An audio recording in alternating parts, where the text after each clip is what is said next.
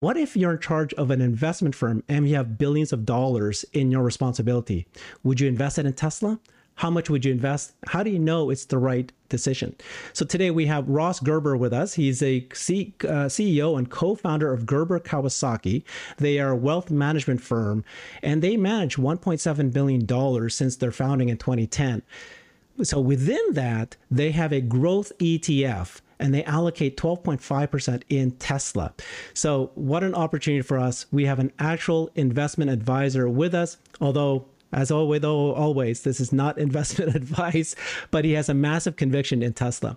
So he is frequently on CNN, CNBC, Bloomberg, and now he's here with us. What a treat. So thank you very much. We have him here now. We can ask him all sorts of our investing questions. Welcome, Ross. Thank you for joining us. Yeah, thanks for having me.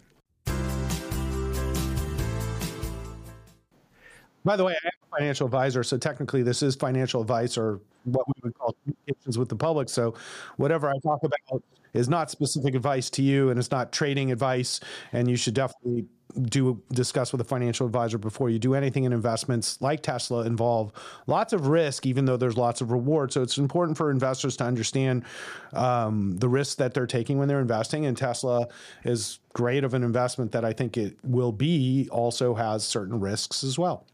Wonderful.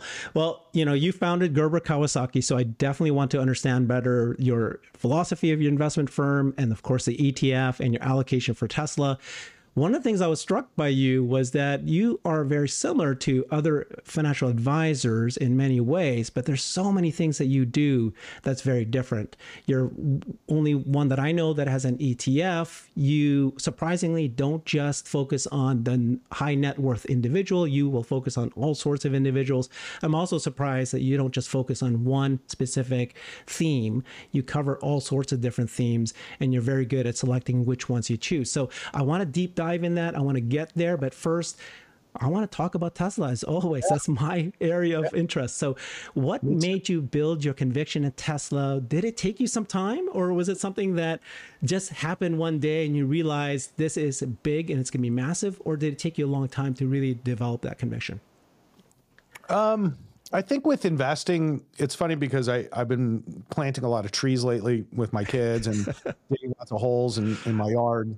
I bought my house finally, thanks to interest rates and my landlord freaking out. And so I bought it finally. And I was planting trees the other day, and I said to my kids, I said, this is so much about like what I do for a living. We plant seeds and hopefully they grow into these like small and then eventually these massive trees that produce fruit for us for the rest of our lives. And as an investment advisor, my job is to plant these seeds for clients, finding these great plants or companies to invest in. And then hopefully over their lifetime, we don't have to sell them. They grow and they produce fruit forever. And so when you think about investing in the future and having your tree grow, you want to obviously invest in the tree that's going to grow in the environment that you're in the best and the strongest. And so oftentimes each decade we find different themes to be dramatic drivers of wealth and prosperity and opportunity. And over the last 3 decades that I've been a professional investor, I started in 1994. Each decade has had very unique themes that I've been able to ride. So it's kind of like riding the surf or surfing, where you want to get on a good wave and ride it as long as possible. And there are lots of waves that kind of come and are too small or not right, and you have to pass on those, even though they might be popular for short periods of time. And you have to look for the big wave and wait. And then you want to ride that big wave and catch it. And so when we first found Tesla, it was actually 8 years ago. So I actually don't even consider the wave had started yet. The wave is now here, but like when we started with Tesla, basically we're here in Santa Monica, and Tesla's first store was here in Santa Monica. And so we saw these little roadsters, and I kind of, I love cars, and it reminded me of the Lotus, which was what it was made like. And, I'm driving my Aston Martins and my Maseratis and Porsches, and, I like high-end cars. And so that car didn't appeal to me. Plus it had no range, whatever. And then Tesla came out with Model S, and they went public in, I think, 2013-ish. And we watched it for a good year or two. People go, oh, Tesla's public. I go, they don't have a product, until they're selling the product. I don't want anything to do with it. So the Model S came out. I got in this Model S and looked at it, and I said, if this is an electric car and it's as good as I think it could be, this is a game changer. Like, it's as good as any other car, but it's electric. Like, win. So we invested in Tesla, and fortunately, I was fairly aggressive at that time in that investment, and it immediately rallied from, at that time, $35 to $80, and it was like, wow, score, and I sold half my investment like an idiot. And well, I was up 5x or whatever, 4x, right? Like, in a year. So the adventure had just begun, but the vision of what Tesla was going to become had certainly, like, not, it wasn't relevant to me at that time, because it was like a little bush that was growing, and I was like, oh, it's a nice tree that we planted, but it's got a long way to go. And then the Model X came out and had all these problems, and then the Model 3 came. And when the Model 3 came, I was like, this is the game changer once they go to mass production. And I thought they would be successful pretty easily, which I was wrong. And they had made 2 hard cars, so I thought the Model 3 would be easy. They get to production, they make 250,000 cars a year. The company's profitable, and we all win. And that's when I realized, when I got in the Model 3, I was one of the first owners of the Model 3. And when I got in the Model 3 and I came from a Maserati, I was like, I love this car. It's fast. It's not that expensive. It was like $60,000. I got this benefit from the government, $7,500 off. So it cost me, let's say, $52,000, which I eventually sold that car for a profit. I actually sold it for, I think, like 55 or 58,000 after having it for 3 or 4 years for a profit, which I had tweeted, and everybody made fun of me and attacked me many years before. And now everybody who buys a Tesla can sell it for a profit. And everybody was like, oh, it's because of car shortages. It's because of this. And I said, no, it's because it's a Tesla and everybody wants one, and you can save $5,000 a year on gas. And so the values of Teslas have risen over time.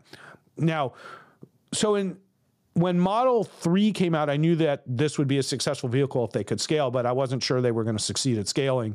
Mm-hmm. Boy, that was the hardest period of time for me as a Tesla investor. So that's when I really saw the scale of it, when I went to Fremont and met with Martin, and I learned a lot about Tesla that day. I met with Jerome. I went with management. They opened the whole company to me. I said, I can't, keep investing in this company if I don't really meet everybody, because I'm getting my butt kicked online and on TV. And that's when I saw the scale of what they were doing. And then I said, there's a big disconnect between what Tesla's trying to do and what the market's saying, what the haters are saying, and what the oil industry is trying to, the FUD master is trying to put out. And I go, this could be the most consequential vehicle of all time. And that's when we really doubled down, when Elon raised money, because we were like, Elon, you need to raise money. And then he raised money, and it was like 2018 or 19, I think it was 2019. And we put more money in then, and then the stock took off, and the rest is history. But truthfully, when I was in Austin in April, I had another Tesla epiphany of scale. That once again, I still think most people in the investment community don't fully see Elon's vision because it's too big for them. Mm-hmm. So I'm more bullish on Tesla today than I've ever been, because they almost failed. Like back in the old days, it was a high risk investment, and we got a high reward because they succeeded. But now they got, let's say, $20 billion on the books, and they're profitable every quarter, and they're killing it. So there's a risk reward relationship that's not as good anymore, because we all know Tesla's great. Everybody knows Tesla's great now, and the stock trades at, let's say, 75 times earnings. Everybody in a market at 17 times earnings. So everybody already knows Tesla's great. Okay. So really the outperformance comes is because I still think that they're underestimating the potential. Yeah. As great as Tesla is. And so, so I think the opportunity is better now than it was before, even though the returns will be lower than the last 10 years. I still think there'll be a very above average returns and market beating returns over the next decade. Yeah. One of the terms that you coined, I think, is when you said that Tesla is one of the most consequential companies in the world. And when you did that, and one of these news episode TV shows, I've been repeating that over and over and over again, by the way, just so you know. Yeah, I don't give you attribution. Tutoring the enemies of America. That's my new thing. So tell me what you mean by that. What do you mean by the most consequential company in the world? Well, now it's definitely the most consequential company in the world. Not one of. Now it is. So two things have happened in the last, let's say, year or two that have been massive paradigm shifts in the way the global world functions. And one was the effect of COVID on society and global trade in China. And then to the weaponization of commodities through the Ukrainian war. And these factors have now, I would say, pulled forward the opportunity for Tesla and made it the most consequential company in the world. And things like Starlink, like literally a game changer for Ukraine, like literally a game changer when you think about technology and how it can save lives and affect people in a positive manner. So when you think about climate, like Puerto Rico just got hit hard, and it's nothing new, like Puerto Rico is going to get hit hard more and more and more. And the rain is pouring. And then we just had the hottest day in the history of Southern California the other day. It was 103 on the beach in Santa Monica. I'd never seen it, grown up here, lived here my whole life. I am severely concerned. I went to Malibu the other day. It's literally just brown waiting to burn, And so climate action, we are past the point that even if we do everything now, we might not still save our society and our humanity. Like we're literally in a position, like humans are so dumb that we have literally are extincting ourselves like dinosaurs. And then it's like this battle between people like me who are pushing for the future and clean energy and people like Warren Buffett who are trying to make as much money as possible today at the expense of the environment. And it's fucking disgusting, man. I mean, I hate to say it, but Buffett makes me want to puke. And I used to love him. Like I studied Buffett. I invest a little bit like Buffett. I respected his success my whole career. But in the last 5 years, I've decided he's nothing but a soulless profiteer. He doesn't give a shit about anything. He just doesn't.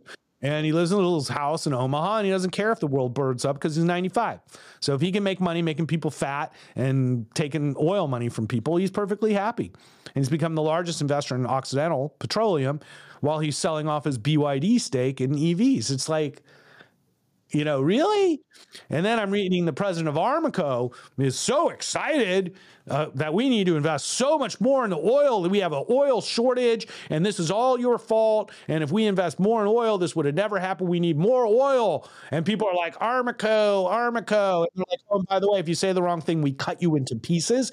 And we bombed, America just 20 years ago. So hopefully you'll send us billions and billions of dollars for no reason. I literally despise the oil producing countries of the world. Okay. So this is a war now. This is a war against Saudi Arabia, Russia, and Iran. That's what this is. And Tesla is our secret nuclear weapon against commodities war. And every day, Tesla gets stronger, and we don't need commodities any longer. And it's the best thing in the world. And so Tesla is the most important and consequential company in the world for making a difference and improving humanity, period. Yeah. Isn't it great, though? That isn't it wonderful? Isn't it unique that we can find a wonderful company because it hits our moral compass, because it hits the wonderful, benefits of the world, but at the same time, it so happens that it could actually be, and you might say it already is, one of the best investments anybody can ever have in generations. Oh, I mean, it has been so far, right? I mean, like after the split, I was looking at my cost basis and it's like $3, and I'm like, right. I'm like, yeah. did I really pay 250 for this $300 stock? You know, like best investment of my career, you know, and granted my firm's success, and by the way, we're at like more like $2 billion in assets, but but my firm's success, a lot of it has been because of Tesla. So I'm not confused. We, you know, made our clients a couple $100 million plus, you know, it was one of the greatest trades of all time. And it just is. Yeah. And that got us to where we are. And, you know, Apple was sort of my first big score, and I'm still riding Apple, you know, but Tesla will be the rest of my career. You and I are very similar, by the way. I did almost all in on Apple for decades, did that very well. Now I'm all in on Tesla. And I made the very similar comment about Buffett in a previous episode of mine. I feel the same way. I favor people who are creators, products. Worse too. You know, Munger's just an a-hole, you know. Okay. All right. Well, let's get back to Tesla's investment. So when you look at Tesla's fundamentals, what are you looking at? Like, what specifically is the metric that gets you most excited? Is it the, you know, is it the gross margins, right? Is it the production numbers and the factories? What is it are you looking at to really give you that conviction? Is it the market potential, the fact that EVs is really, it's taken over and they're only at 2%? What are you looking at? I think the most important thing that I'm looking at is you know, obviously they're profitable now, so we do have metrics and we're able to see how their business has changed as scale has come into their business, and their ability to control costs and reduce costs while increasing scale is really an interesting part of Tesla. A lot of people don't understand, but that was explained to me by Jerome Gillian early on in my experience about learning how to build electric vehicles. You know, when you know, as an investor, I never really liked going to factories and things like that in the old days, because I was just like, it's a waste of time. You know, it's like I'm investing in your company and I'm looking at financials and I'm learning about your company, but walking around looking at machines. And I've looked at more factories and things in the last year or two than I've ever seen, and I've learned so much because I took it upon myself to learn how to build batteries and EVs. You know, not that I can physically build it, but I've seen more. I've seen all the companies. I've yet to go to Rivian. I want to go see Rivian, but I know a lot about this now, and I'm still learning. And I've got great teachers. You know, I've had access to some of the smartest people in lithium industry, battery industry, EV industry, and I've learned a heck of a lot. But one of the things that I think most people don't understand about Tesla is it's super inefficient company in its core because it's focused on innovation. So the idea is we're not going to worry about costs because we want to make something amazing. And then once we make it amazing, we need to scale it. And then we'll worry about costs. And that's how Tesla sort of functions. So when Model 3 came out, everybody thought they would go bankrupt because if you actually looked at margins and everything, they were pretty bad. But they weren't taking into account scale. And what Elon has done, which most people don't understand, is he went out to lithium guys and he went out to battery suppliers and he said, I need enough cells for the next decade. I want to buy them all now. And they were like, we don't sell like that. We sell every year, you know, like do a short-term contract. And Elon said, no, I want 10-year contracts. I want guaranteed supply, and I will pay you money right now. And this was before Ford and before everybody else decided to make EVs. Now, I was reading this wonderful article about how cautious Ford and GM were getting into the EV business. And now they can't scale because they didn't secure supplies to make a lot of EVs. They thought they'd make 50,000 and placate the market, which is exactly what I thought they were going to do. And they made 50,000. The market said, we want 500,000. And they go, oh, okay. We need factories. We need lithium. We need cells. And now they're rushing to do all this at the same time as everybody else. Okay, Tesla's got it all secured. So what you saw with Ford last night is they said, we can't finish 45,000 cars. It's going to cost us an extra billion. We're bad at making cars. Now, the big insult to Tesla was, you don't know how to make a car. And now it's the opposite, right? Like Ford doesn't know how to make a car. They can't make these cars. They can't deal with supply chain. And Tesla can because they had that foresight. So one of the most important metrics when you're looking at Tesla is as they've scaled, they've actually lowered their cost per vehicle. Yeah. Because scale works to their advantage because they were planning for scale. So that's, I think, an interesting thing about Tesla that people don't realize is that now we're starting 2 new plants. And they're in the costly stage of making 1,000 cars a week to get to 5,000 cars a week where they can break even. And because these are bigger, more complicated factories, they really need to get to, maybe 10,000 cars a week to really be profitable. And so as they now scale these facilities, this should be a very interesting time for Tesla in the next 6 months to a year to see how their costs and production and margins work as they now double production again.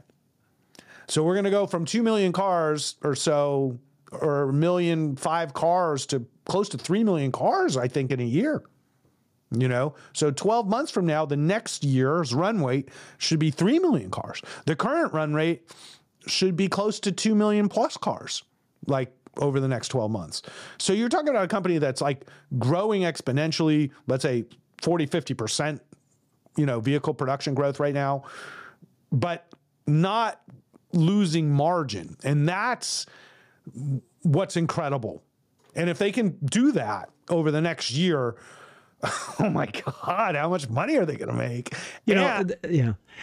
They're 70% of the EV market. So yeah, there's a bit of a disconnect that I need you answer for me. Okay. Because we've just talked about this, and I can hear it in your voice. You believe strongly in the conviction of the fundamentals of Tesla. Why is it then that people like you and Kathy Wood and others would invest in other electric vehicle companies or adjacents? So we just heard that Kathy Wood just put in another, 5 million shares of GM this morning. GM. She's lost her mind. I don't understand. She invested in GM. I don't understand. It just blows my mind. And then, but you guys also invest in Arcimoto, which I think you just you've taken out of that. But you seem to also invest in other EVs. So clearly, electric vehicle is a massive market. It's going to grow. There's going to be a lot of players. But if you see a player like, Tesla that's so dominating, yet you still dabble in other areas, why is that? Well, because the market's going to grow exponentially, and there's not per se other Teslas, but there's Tesla brothers and sisters being born all over the place. Two of which I love, which are Polestar and Rivian, and they each have different challenges and different advantages. But it's really about valuation. So Polestar trades at $15 billion. Tesla trades at $1 trillion. So Polestar is about to make 50,000 cars, annually, and go to 100,000 cars, and then go to 150,000 cars, and then go to 250,000 cars over the next 5 years. So they can grow 5x. You see what I'm saying? So if I can buy a stock for $7 today, or 15 billion, that's really probably worth closer to 30 billion anyways. Like, there's a 2x right there, just getting to like pure valuation. And then if they succeed over the next 5 years, I think it's a $50 stock. So it's like there's a 5x return in a Polestar, and Rivian has different economics, but I love the truck business. I think the truck business is the next big thing for EVs, and I want to be in the truck business. And I don't think Ford can scale. And I think Rivian is learning the hard way. But I have a small investment in Rivian because I think the product's amazing, and I think everybody wants it, and they built a great brand, and they're backed by Amazon. And so I think they're going to be successful. I think Polestar is probably a better investment than Rivian from the fundamentals perspective. It's a wonderfully run company with wonderful products. But I think once Rivian gets their costs and designs under control, I think they'll sell as many trucks as they make. So my basic premise right now is anybody who can make a great EV will sell the car. And so if they can make the EV and they can do it in scale, there are 3, 4, 5x potential returns in these companies. See, with Tesla, I've made 100x. 100x. Okay, so if I double my money, so like I was thinking about this. So what's Tesla worth today? So now with the split, post-split, we're looking at $4 of earnings for this year. Okay. So you could do 100 times earnings, or you could do 50 times earnings. It's an arbitrary number depending on what you think about Tesla, right? So you got a range of 200 to 400, and you got the stock at 300 right in the middle of that range, right? But that's this year's earnings. The question is, what's next year's earnings? Now, we got a lot of boogeymen because Jerome Powell's trying to destroy the economy. But assuming he doesn't destroy the economy, people are still going to buy EVs because it's an inflation killer, right? So I can kill my cost of living by $5,000 by buying an EV annually. So, they're going to buy EVs, recession or not. It doesn't matter. It cuts inflation. And so the way I look at it is maybe they do $7 next year. If they go from $4 to $7, now, no, there's some people more like at $6, but maybe they're too conservative, as they all are all the time. But if they do $7 and you do 50 times that, you're at $350. So Tesla's worth at least 10% more than where it's trading at today, in my mind. But that's not doubling. You see what I'm saying? Where I think Polestar should be worth twice as much as where it is right now. All right. And Rivian, so there's a 2x return in these EV players right off the bat versus Tesla. I see a 15% upside right now. Now, over the next decade, I expect Tesla to do the 20 to 30% a year average, not hundreds and hundreds of percent like we saw over the last decade, and that's just because it's at $1 trillion. So my ultimate market value for Tesla over the next couple of years is several $1 trillion, probably the biggest company in the world. And you can still make 2, 3, 4x on Tesla. Don't get me wrong. But part of the game is finding the next big winner. And there are many discounts in the market today. Remember, Rivian went public at $70. Now it's at 38, and it got 18 billion of cash on the books. So it's like, you're basically getting the business for cheap. And we know they're going to burn through most of that cash over the next 3 years, but they've got it. Yeah. You see what I'm saying? So they're not going to dilute. And then you've got Polestar, which does need some cash over the next couple of years, but they've got Volvo. So it's like, they're not going anywhere. Yeah. And so and then I bought some BYD because they're the most successful company in China for EVs and battery, and they have great battery tech and a great supply chain.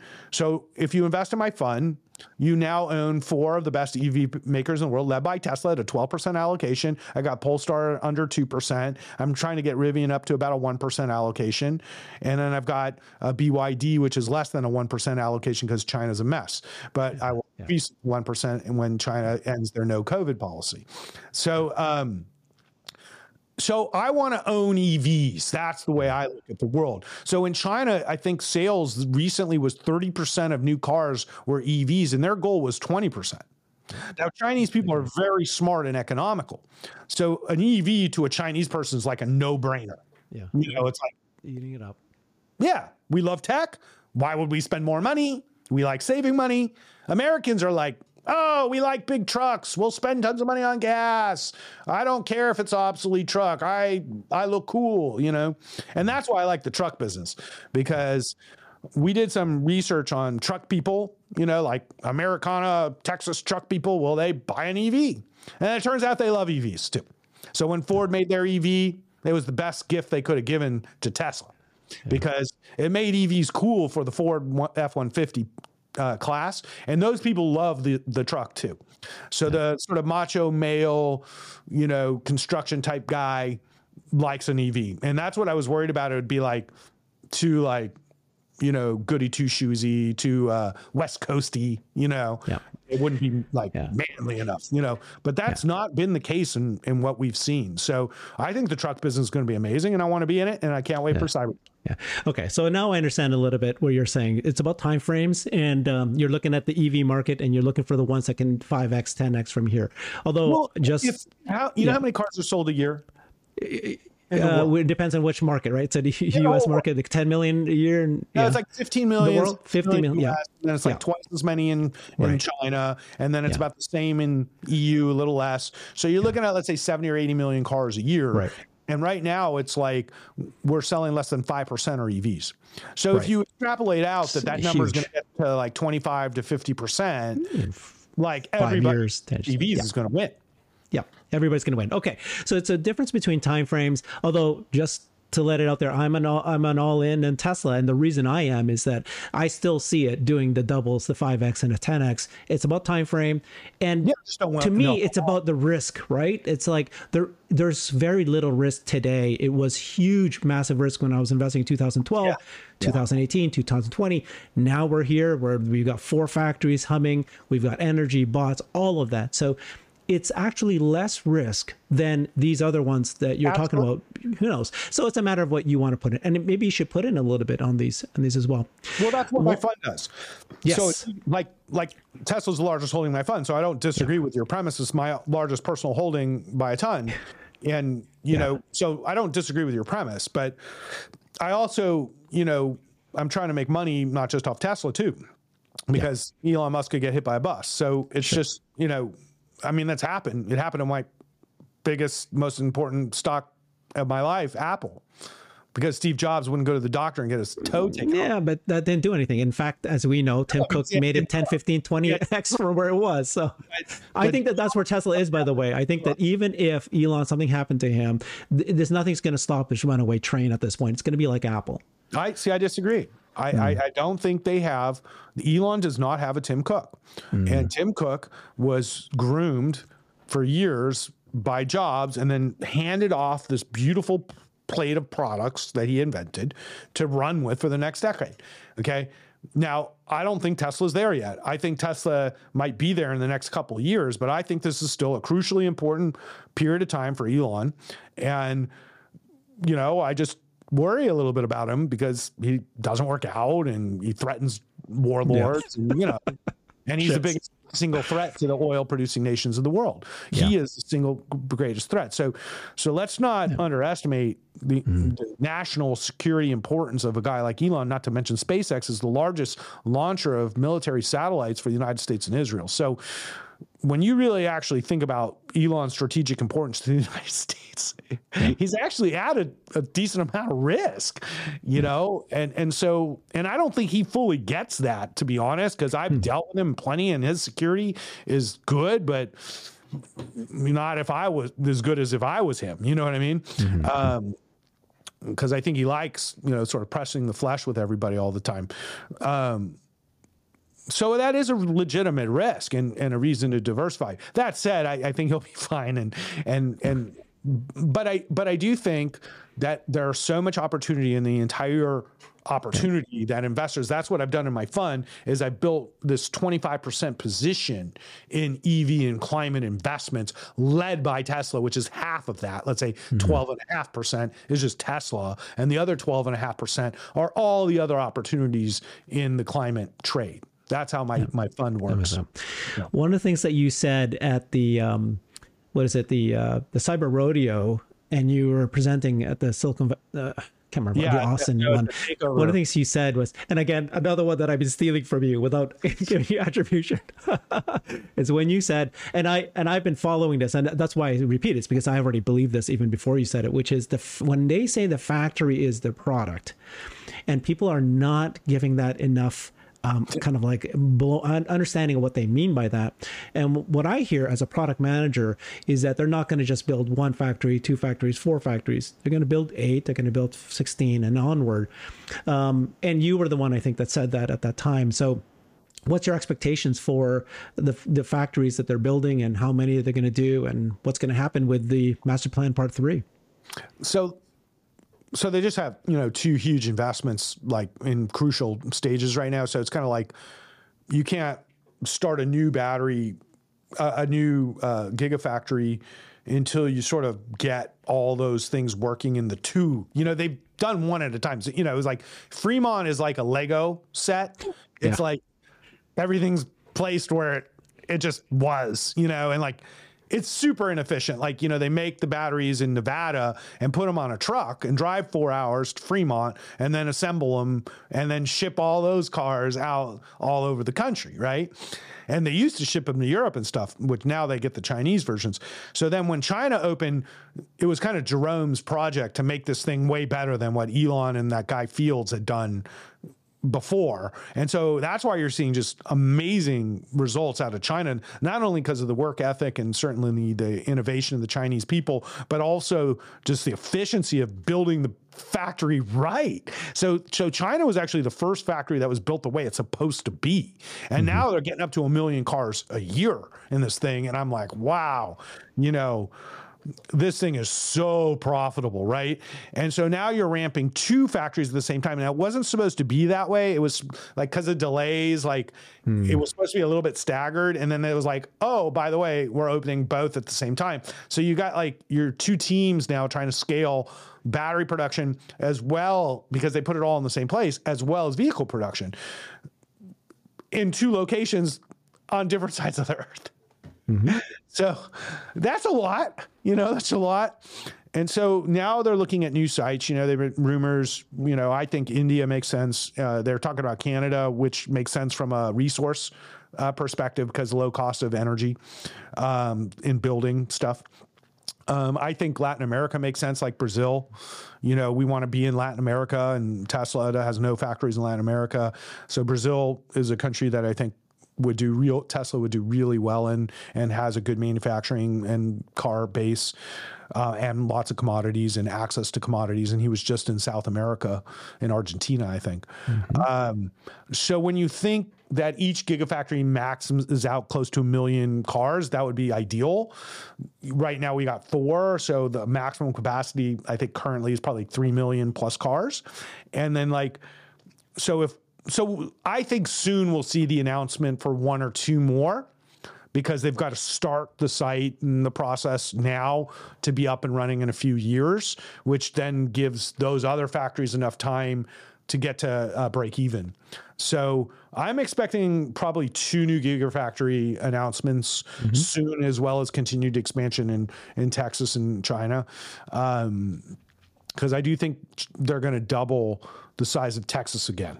Like, I think it's going to be massive in Texas. So the growth never ends, and they've got these factories down, and they're just got to deal with the politics and logistics of building new factories. But they got to build like 6 more right off the bat to get to 10 million cars. When I heard Elon talk about Master Plan Part 3, and he's talking about massive scale, and you look to the kind of tweets he's been making or explanation of what it is, it's sounding very global. It's sounding very, very comprehensive beyond just cars. And then, of course, now we've heard that in the Texas Bay, they're going to do refining of lithium. Yeah.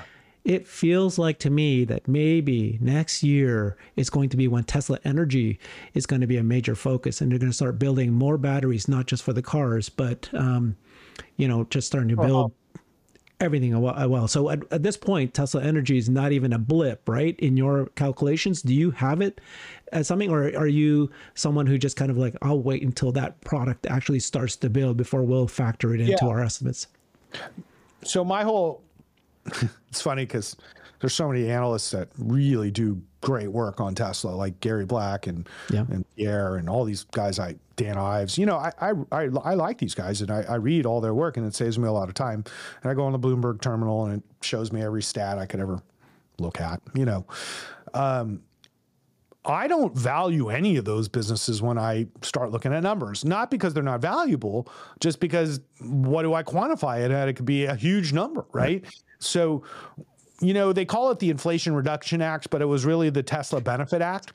And the Tesla Benefit Act of Biden was some ironic where he tried to help GM and Ford, and he ended up helping Tesla. Because I don't think he understood Tesla was the only guy making batteries in the United States. And Tesla is a master at working the government. And so building batteries in the United States is all of a sudden a lucrative business, because you're getting a subsidy to build the battery, and then you're going to get an EV credit to sell the car. Yeah. It's a huge win for Tesla. Huge win. The Tesla Enrichment Act, I think, is what I've been called. You can steal that one too. I will. Accidentally created the Tesla Enrichment Act, and we were trying to figure out how much cost saving we're going to get from this, and it's enormous. So the next big thing for Tesla, if they can supply the cells, is making them here, and then making battery packs for utilities. So like in California, but most So I'm not an expert in this because I hate utilities, and it's like I gotcha. Boring. Yeah. These are like the worst run things in the world, right? Like Department of Water and Power and all this kind of stuff. And the waste is enormous, and the lack of investment is ridiculous, and the energy grid is, I mean, don't get me started. So Californian, right? Yeah. So the basic idea is that, like, I just bought my house. I'm going to rebuild it. I'm going to have to tear it down at some point and rebuild it. And it's real old. And the roof is real old. So it's like, when I rebuild this house, what am I going to do? Well, you'd be dumb not to make the house completely self-sufficient, which you can do now. So I'm going to get off the grid. I'm going to buy Tesla solar or solar from SunPower or whoever. I'm going to buy a battery system for my house. I've already got 2 Teslas. I'm going to get electric. You know, in California, you have to get like electric ovens now and electric heat pumps. And now there's all these incentives to do these electric heat pumps in your house and insulation. And essentially, the government's going to give you credits for, I think it's 20 to 30% of the cost of these things. And then you get Starlink, so you're not completely beholden to wire connected to your house, which I am. And then I don't have cell coverage at my house because I'm down. It doesn't make sense, but I don't have cell coverage. So I completely rely on, but I live in a wooded area. So every time a tree branch falls, it cuts my internet. And it's like, I can't call, I can't do, I'm like in the Stone Age, right? And so I'm going to get Starlink. So essentially what Tesla is creating is a world where no matter where you live in the world, you could have full energy and internet access without needing a utility. So you become your own utility. And that's basically what they're doing in Texas, because Texas has super unreliable energy, and Tesla realized that first day. And they're like, we need to become a utility, which I think they applied to. Yep, they did. They got approved for it. Yeah. And then they can put up solar power themselves, put up a mega pack, back up the Austin factory, and back up the whole city probably. And Elon said it many times, if you use solar and batteries, we could power this entire country for less than the size of Texas. You know, I have a prediction, by the way, that, you know, he's talked about just needing. Sorry. No, just upside to that is unlimited. I just don't factor that in. Yeah. I have a prediction that he's mentions a few times now that it just takes 100 square miles to be able to power the entire world. I think it's part of Master Plan 3. They might just announce that he's going to, you know, take a huge chunk of Texas or some land somewhere, but I think it's going to be Texas. And they're going to just do a solar. That's not a new idea. That's NextEra Energy. That's also in my fund. So NextEra Energy is one of the biggest renewable energy providers in the world, and their main market is actually Texas. They do a lot of wind in Texas, but they've taken huge pieces of land in Texas to build solar and wind. And people are doing this, and we all know it's so solar is more profitable now than natural gas or other forms of energy. Right. There's actually no reason to build these plants anymore. So what they all say, so the oil industry says, well, you know, it's unreliable, this, you know, all this renewable energy, it's unreliable because it's not sunny at night.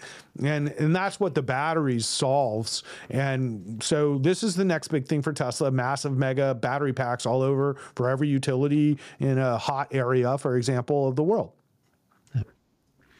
Exciting. So what are you, so you, when AI Day comes in a week from now, week and a half from now, 10 days from now, are you excited for it? Is there anything there that you think is going to actually be a catalyst for the stock at all? Or what's your perspective? And what happens if you see a demo of a bot? Yeah, they're going to demo stuff. What this is about is hiring. It's a recruiting thing. Yeah. So Tesla has the smartest people in the world working on AI and robotics, and Tesla's pivoting into AI and robotics a lot more because they've mastered making EVs. You know, like that's not a challenge for Elon. Elon needs the hardest challenges. He doesn't thrive on just sitting back and enjoying his success. Yeah.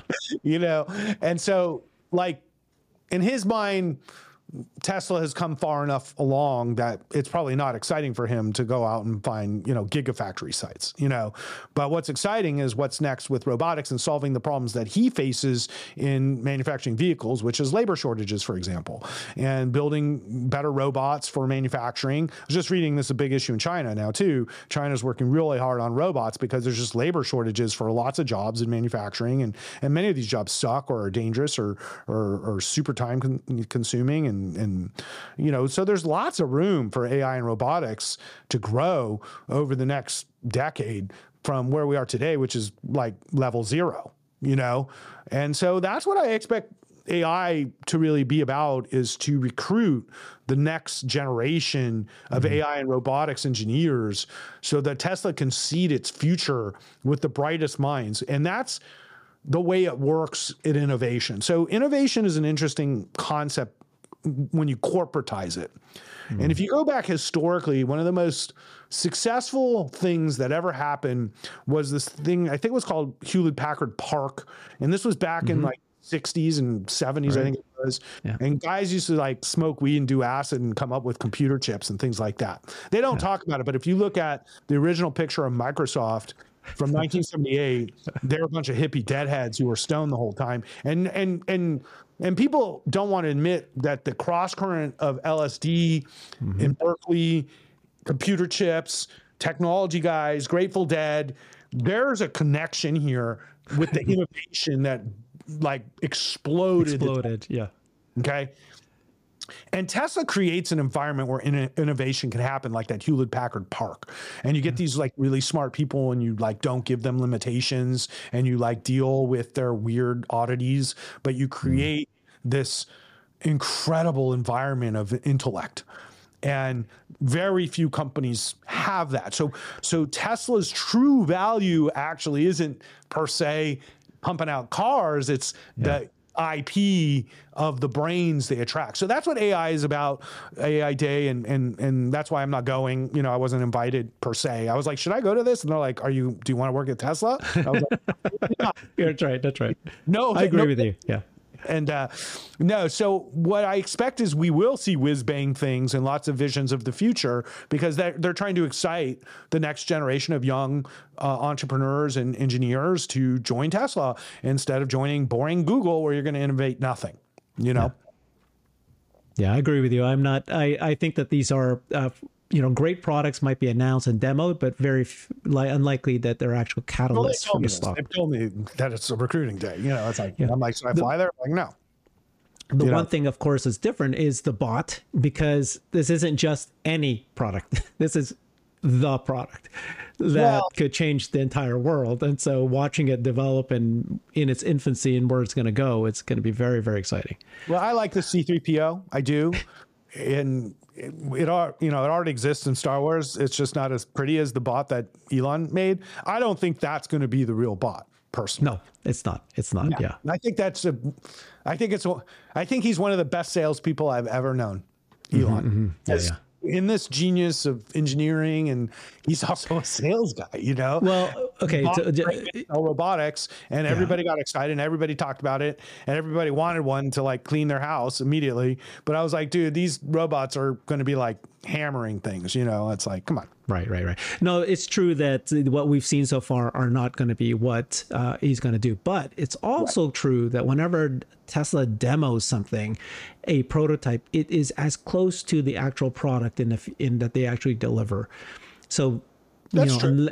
Unless there's some difference in this scenario where they're not just to, blow something up and then completely change it later, I don't. Who knows? This is the fun. When I invested in Apple, all they had was an iPod, Yeah. It was fun. iPad last night, House of Dragons on his TV-sized iPad last night. Yeah. And like, I never thought this would happen, It's like, I didn't know. So that's the part of Tesla that I love. It's the part we don't know. Yeah. But it's going to be something. We just don't know. They're going to invent really cool stuff. Like really cool. Tell me more about Gerber Kawasaki and your investment philosophy. And so, when people are all in on Tesla as an investment advisor, and you're running not only high net worth individuals, but other folks, they can invest the money with you, you'll manage it properly. What's your thinking about, the concept of being all in on Tesla versus trying to spread it out in your ETF? At least your ETF is a multi-thematic, but you've picked companies that are high growth specifically. So it's not, it's heavily weighted on Tesla. But what's your but I like gambling too? Gambling's a great business too. You should always have a piece of it, right? That's gambling. Yeah. Yeah, I mean Vegas. Come on, almost as good as Tesla, but not quite. Sure. Yeah. No. So Gerber Kawasaki, you're absolutely right. I did not start this firm to make the rich richer. We work with high net worth individuals, and it's not that I have anything against that. But in my industry, you have there's probably about 75,000 independent financial advisors, and there's about 400,000 stockbrokers who are salespeople for big wirehouses.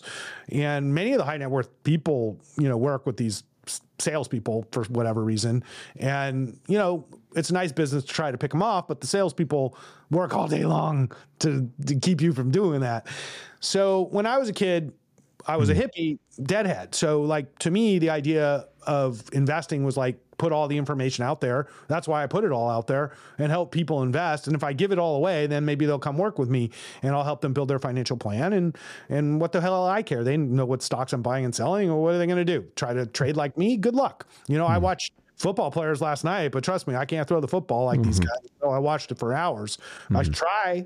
But, so investing isn't really the thing for most people, because there's a tremendous amount of emotional pain and pleasure involved with investing. And you have to actually go exactly opposite of your emotional feelings. And that isn't suited for most people. I am only suited for it because it is genetic. I have some ability to absorb enormous levels of risk and pain without, I have the emotion, I guess, but I'm divorced from it. So like, I can lose $50 million in a day and I go home, and that's that, although this year has been stressful. And we're down hundreds of millions right now, and it's stressful, but we'll get past that. But I own great companies. So it's just like, I got to tell people, I got to listen, you got to buy more. I'm sorry. Like, if you want me to tell you the world's coming to an end, it's not coming to an end.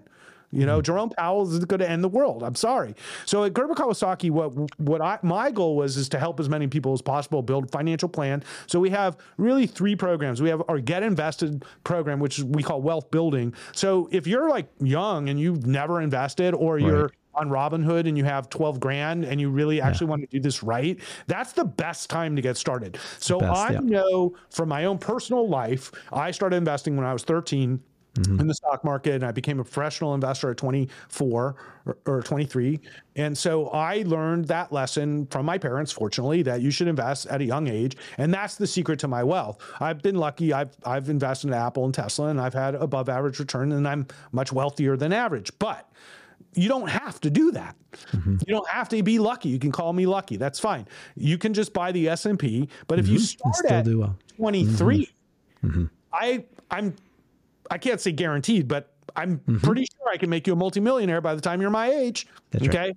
So now that I'm my age, which is over 50, which is extremely painful to admit, despite my youthful desire and Me belief.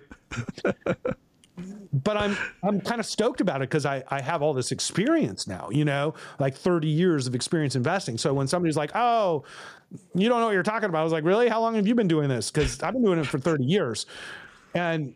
And I know the secret is starting young. So that's part of my firm. So I would rather start with you when you have $10,000 and you get your first job, and you're working at Microsoft or whatever you're doing, and you're trying to get your life together, and then you meet your ideal mate, and now you want to put your financial plan, you need insurance, we started a tax and accounting firm, so we're doing taxes now. Okay.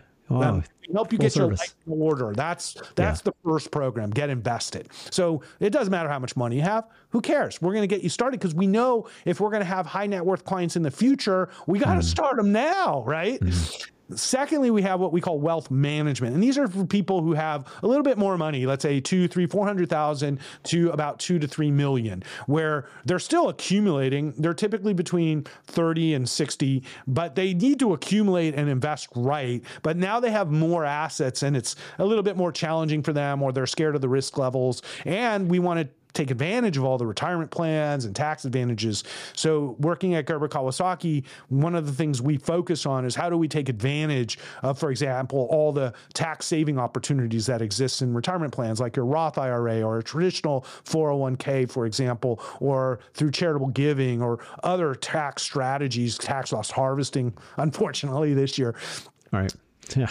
And then we have high net worth for when you have 3 million or above. And a lot of these clients are tech employees, founders that are now like my age, and they started at, let's say, Riot Games or at which is now 10 cent, you know, and they started 10 years ago or 15 years ago, and they get their stock and their options and their pay. And now they have a few $1,000,000, you know, and they decide to move to Google, and they have lots of questions. They got rollovers. So that's our high net worth program. They have private stock and maybe Instacart, and now Instacart's going public. That's really what we're good at. What our specialty is, working with people typically around 40 to 60 from the high net worth. So we don't really work with the 70 plus people as much. I do because I've been around for a long time, so my clients have gotten older, but you know, but we don't market to 70 plus year old wealthy people. That's not our firm.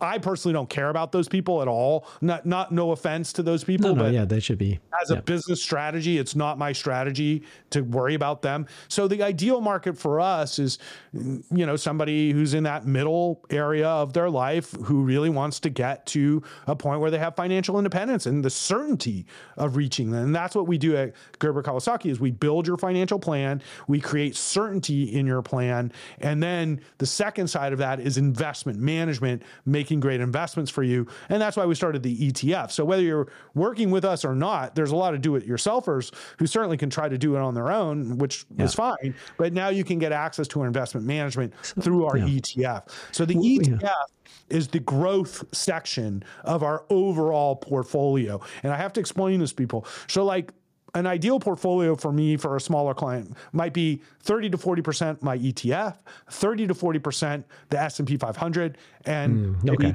20 to 30% bonds of some sort.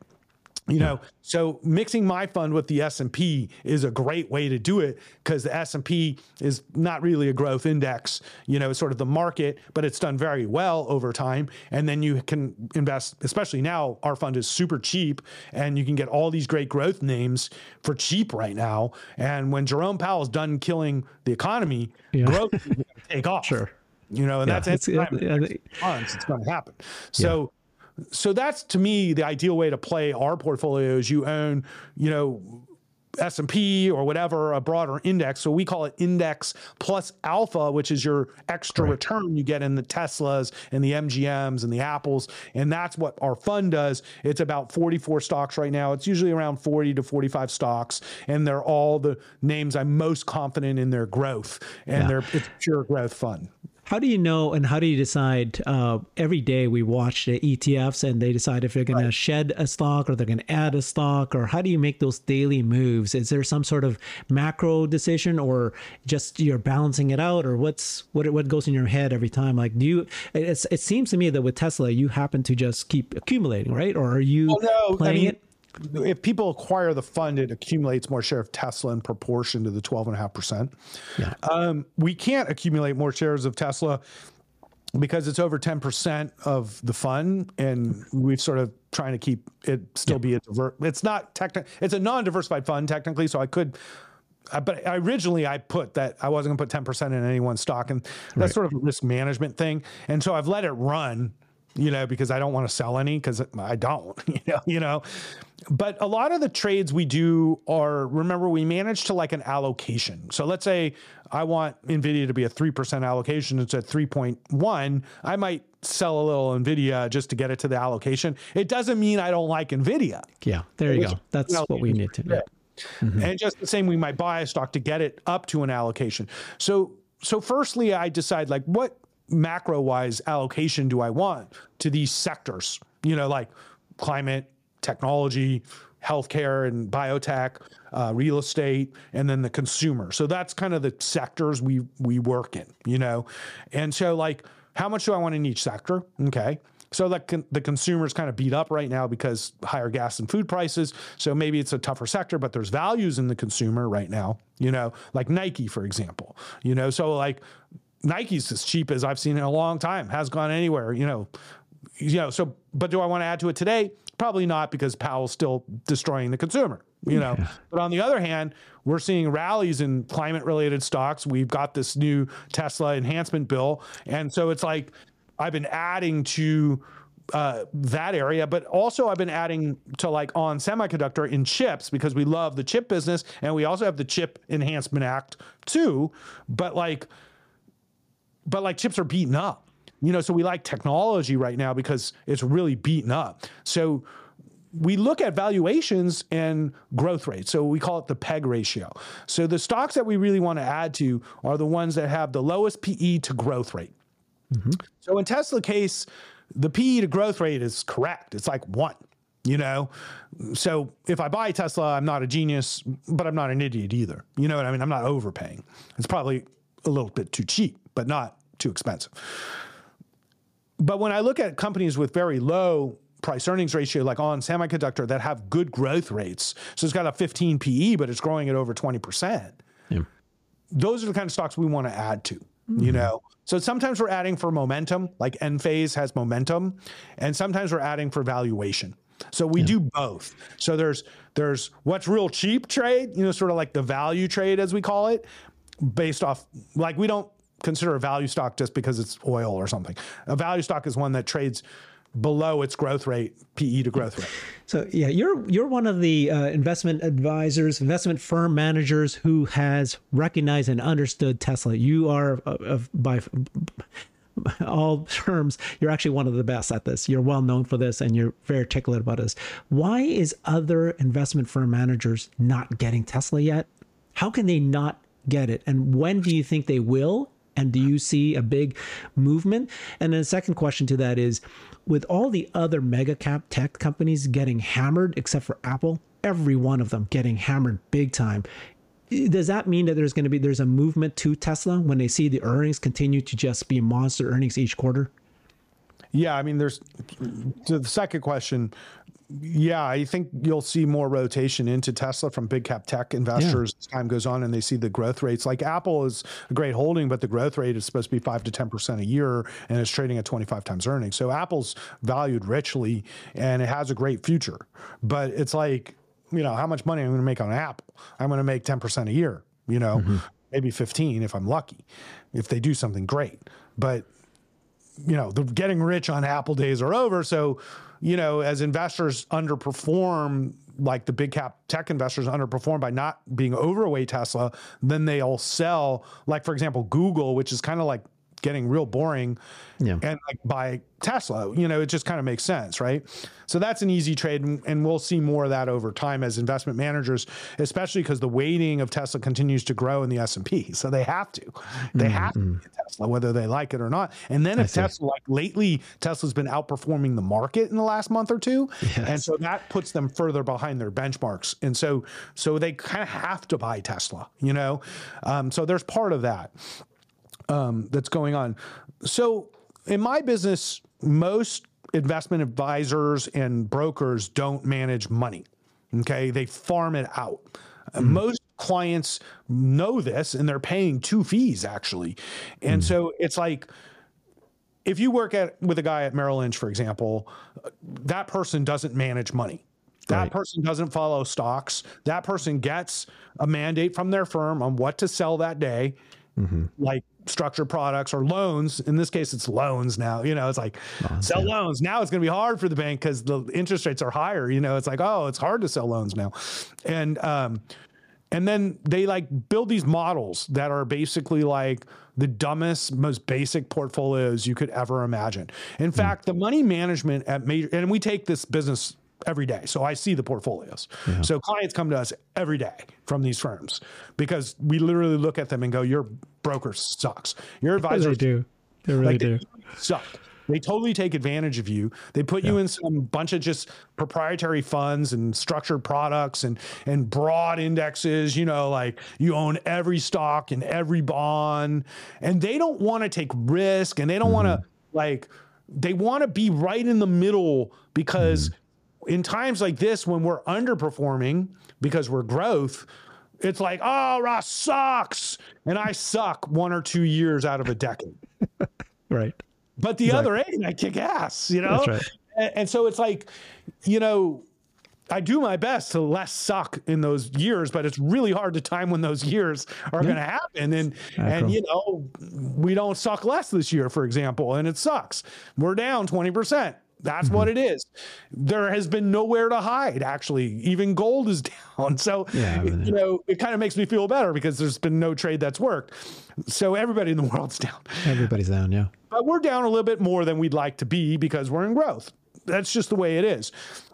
most managers don't want to deal with that heat of like, oh, you're down 3 or 4% more than I should be this year. But in like 2020 and 2021 and 2019, we outperformed by such a large amount that what I do with clients is I run a 3-year report. I said, here's where you were pre-COVID and here's where you are today. And it's been a phenomenal run for us. So even though we're down 20%, we're up an enormous amount from before COVID. And clients go, okay, you're right. You know, we were due for a pullback. You know what I'm saying? So like most investment managers just need to do exactly like everybody else so that they don't lose clients by taking risk, but they don't look at the upside of the taking risk, because the way clients work is this. Okay. This is the hardest part of my job. If you give me $100 and I make you $100, you say, hey, thanks. If you give me $100 and I lose you $10, it's like, what the fuck's wrong? Sure. Wrong? I'm losing all my money. And I've also heard you mention the other one, which is if I had $100, you make me $100, and then next month it falls down to $80.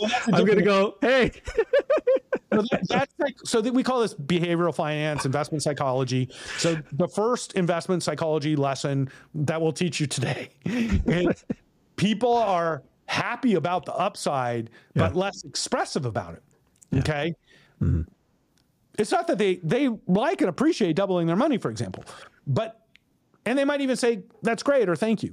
But if you lose anything, their risk tolerance is zero.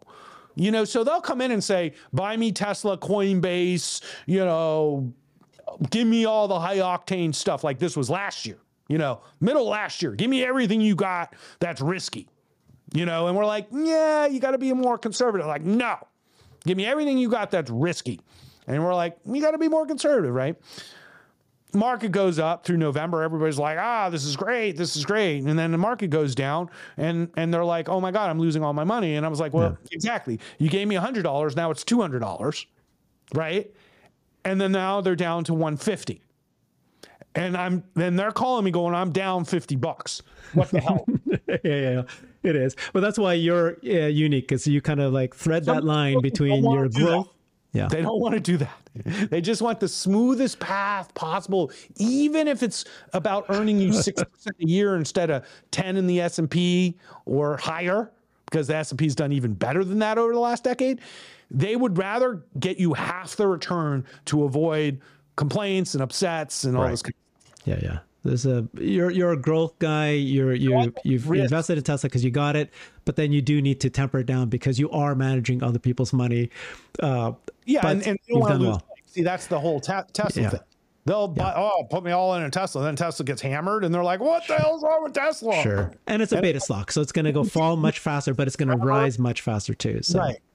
Right. But people who've been in Tesla forever don't care about the 50% declines because we all know that's part of it. But when people buy Tesla at 300 and they think it's just going to be the easy 30% return, and then it goes down 25%, and they're like, oh my God. And I go, don't worry, it'll take 1 minute, it'll be right back up. And then boom, it pops right back up. You know, it's like the volatility is huge. And most people are bad with volatility. So most advisors try to cut volatility as much as possible and have a consistent rate of return, even if it isn't going to get you to your goals. And what we tell our clients is that if you earn 6% a year on your assets for the rest of your life, I guarantee you won't retire.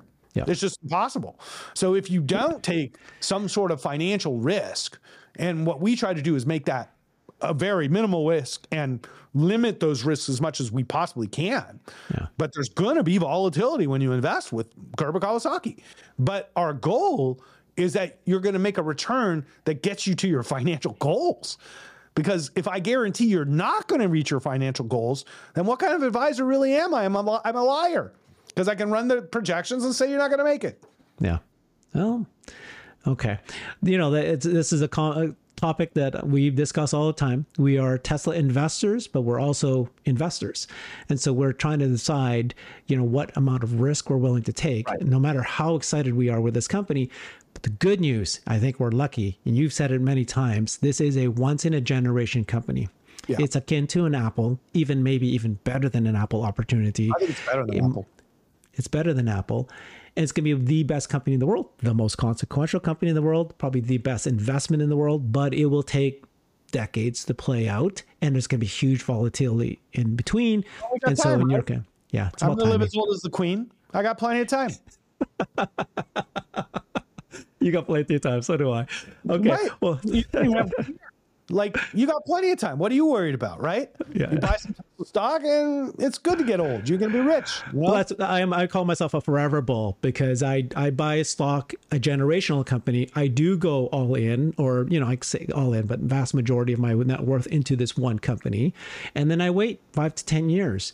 And then my other friends are momentum investors, and another one is in options. And I'm learning from each one of us. We're all learning from each other. And so, but then I think what you said makes sense earlier too, is you need to understand the psychology, and you need to know what kind of person you are. Part of the reason why each of us have our own philosophies is because we have different makeups of people. What gives us the most fear at night. I'm more like you. I can, I'm more excited about the gains, but if I have a loss, I'm like, well, I shrug it off and move on. But other people, that loss is painful. Yeah, some people, it's real painful for them to lose. But I've done this my whole life, and I don't mean to discourage people who think they can make money trading or momentum. I was just on a show, and it was like a day trading show kind of thing, and I was like, "You guys are all young. Like, why are you day trading? It's like you're making me rich. We trade against you. Like, don't you get it? Like, Wall Street trades against you." And I learned this lesson when I was a kid, and the first time I went to the New York Stock Exchange, and that was back when they had floor brokers, and this floor broker was taking me around, and this was the most incredible, illuminating day of my career at that time. It was 1999, top of the market. AOL was just merging with Time Warner. It was insane on the floor of the exchange, and I spent the whole day trading with a floor broker. And he took me to this post where the guy's typing the fastest I've ever seen a human type. And I said, "What's he doing?" He said, "He's placing small trades. He's the guy who fills small trades." And he goes, "Let me tell you something. Everybody here, we're all multimillionaires. There's not one person on the floor of the exchange trading here that isn't a multimillionaire. All the people who are outside of this room, they're idiots." It's like, you don't want to trade against us. We're literally in the center of all the information. Yeah. Now think about it. It's worse today. You have one or two firms that control the entire stock market. It's Virtu and Citadel. Okay, so when I look at who buys my fund, it's Virtu and Citadel. Those are the only two people who trade with all these firms, right? So if you think you're trading against Ken Griffin and winning, you're just a delusional, confused person. Because Ken Griffin has just bought $900 million worth of real estate in the last 3 years, thanks to the public's trading of equities and options. Okay, you cannot make money this way over time. The way you make money is planting seeds, good seeds in your garden, and tending to that garden. And over time, it will bear you lots of fruit. But it takes time, and there's no other way. I'm sorry. Yeah. Flipping houses doesn't work either. You'll hear the story. "Oh, my friend just flipped the house. My wife just came in. Oh, this guy I know just bought this house in Three Arch and sold it, and he made $1 million in 6 months." And I go, "We just bought our house here. And if I sell it in 6 months, we'll make $1 million too. And we'll have nowhere to live." Yeah. It's like those stories don't help anybody because it's not you, and it's not going to be you. Nobody tells you about the story you tried flipping a house and then you end up losing 500 grand. Nobody tells that story. Why would you? Well, let me tell you what I did. It was super dumb. I thought I could buy a house at the top of the market, and I flipped it. Nobody's going to tell you that story. Yeah. So it's like, you can't look at your neighbors and your friends and listen to these fantastical stories of wealth. The statistics don't lie. 99% of people do not have $1 million to invest. 99%. So you can talk to 10 friends. They can all tell you they're doing a great thing. Well, I can tell you probably 9 of those 10 are going to end up poor. Yeah. Well, that's the way it is. I think we're very lucky. That's why we're saying. Just sit back and enjoy your life. Yeah. At the very beginning of this interview, we were talking about the planting of the seeds, but you also talked about rising of the waves. Right. And we happen to be at this moment in time. I mean, technology is just absolutely just mind-boggling how fast it's changing. Yeah. We are here. We're lucky we found Tesla as one potential great company. And it's good that we're spending all this time. So thank you, Ross. Really appreciate you spending the time sharing your knowledge about Tesla, the Tesla investors, the way we think, psychology, and others. everyone, please follow Ross. He is on Twitter at Gerber Kawasaki. He's got his website, gerberkawasaki.com. Hopefully everybody got a little brighter today. That was my goal. And if you think you learned something new, please boop that like button. And I'm curious what kind of investor you are. If you're a forever bull like I am, if you're a momentum investor, if you're an options trader, let me know in the comments. Thanks again, everybody. And thanks again, Ross. Yeah, thanks for having me. Appreciate it.